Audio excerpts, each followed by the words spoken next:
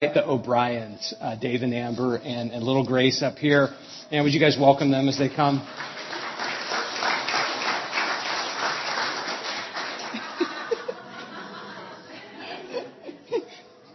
I'm dying right now. Can you see those boots from the?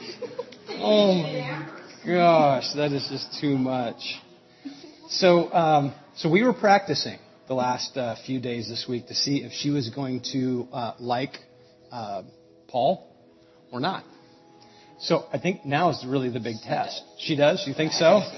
Okay, so let's try this. There she is. Look at this little one. She's just adorable. Goodness, you got the bow and everything. You see, let's make you feel better. You see Mom and Dad over here. There we go. Yeah. It's okay. Yeah, she's happy. Yeah, no, she's happy. Yeah, those boots. I don't know if I can finish service now. So we really believe that this is significant when a set of parents come and bring their child forward for the church to pray in agreement. It's not just a trite little ceremony that takes place on the platform here. We really hold it in one of the highest regards. We really do, because we really believe that the biblical mandate is that the church doesn't necessarily are necessarily the primary sources of faith formation in a child, but it's a home. And so when we dedicate a child to the Lord, when there's a set of parents, they're saying in public, not behind closed doors, hey, yeah, we get that. And we know that it's on us first and foremost, but the next most important large group of people beyond immediate family is going to be the church family. And because little Grace, she's going to, Lord willing, we're going to see a lot more of these red boots and the sassiness and the bows. Yeah, she like that. And we're going to see her crawling here pretty soon. We're going to see her walking. We're going to see her tearing at everything that is 18 inches and below. We're going to see her running up and down the halls. We're going to see her cycle through a children's ministry. We're going to see her go through youth ministry here. We're going to see her become a servant. We're going to see her fail and make mistakes, and we're going to be a safe place for her to do that. Yeah. And then beyond the family believes that, we've got to do that Deuteronomy 6 thing where we just take every opportunity to teach them the Word of God and what it means to just follow Jesus.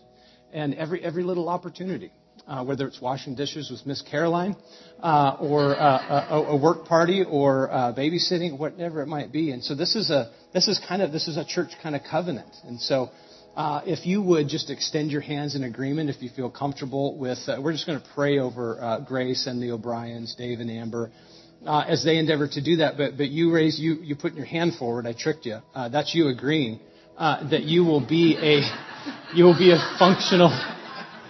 a functional part of this, of Grace's life. That you commit to praying for her. That you commit to supporting these parents. You commit to praying for these parents. You commit to encouraging these parents when they do something fantastic. You are committing to not only pouring into little Grace's life, but you are committed to be a brother or sister to Dave and Amber as they raise this little one. And so let's pray. Lord Jesus, thank you for this family and the massive hand of your work on their life, Lord God, your lavish love that you've poured out on them, your favor, God. Lord, the miracle that this little one represents is no small miracle, Lord Jesus, and one that was long awaited. And there were tears before this one came along, Lord Jesus. And there was tears when she did come along of great joy and laughter. And we know that there's more to come. So, Lord God, we just, as a faith family and community, we just commit to doing all that we can to partner and surround this family. And Lord God, we ask specifically for Grace that this little young lady, God, you have a plan. When you were knitting her together in her mother's womb, you already knew her personality. You were weaving together her giftedness and what she was going to do and how you were going to mobilize her and your dreams that you have planted deep, deep, deep down in her spirit, Jesus. And so as she grows, would she come to a heightened awareness of those things? Would she embrace them, Lord? Would she chase after you? Would she hunger and thirst for you, Jesus, and your things and your ways? And so, God, we ask that your face would just smile upon her, that your hand of favor would be upon her, Lord, that your countenance would shine upon her, Jesus, all the days of her life, Lord God. We love you. In Jesus' name, amen.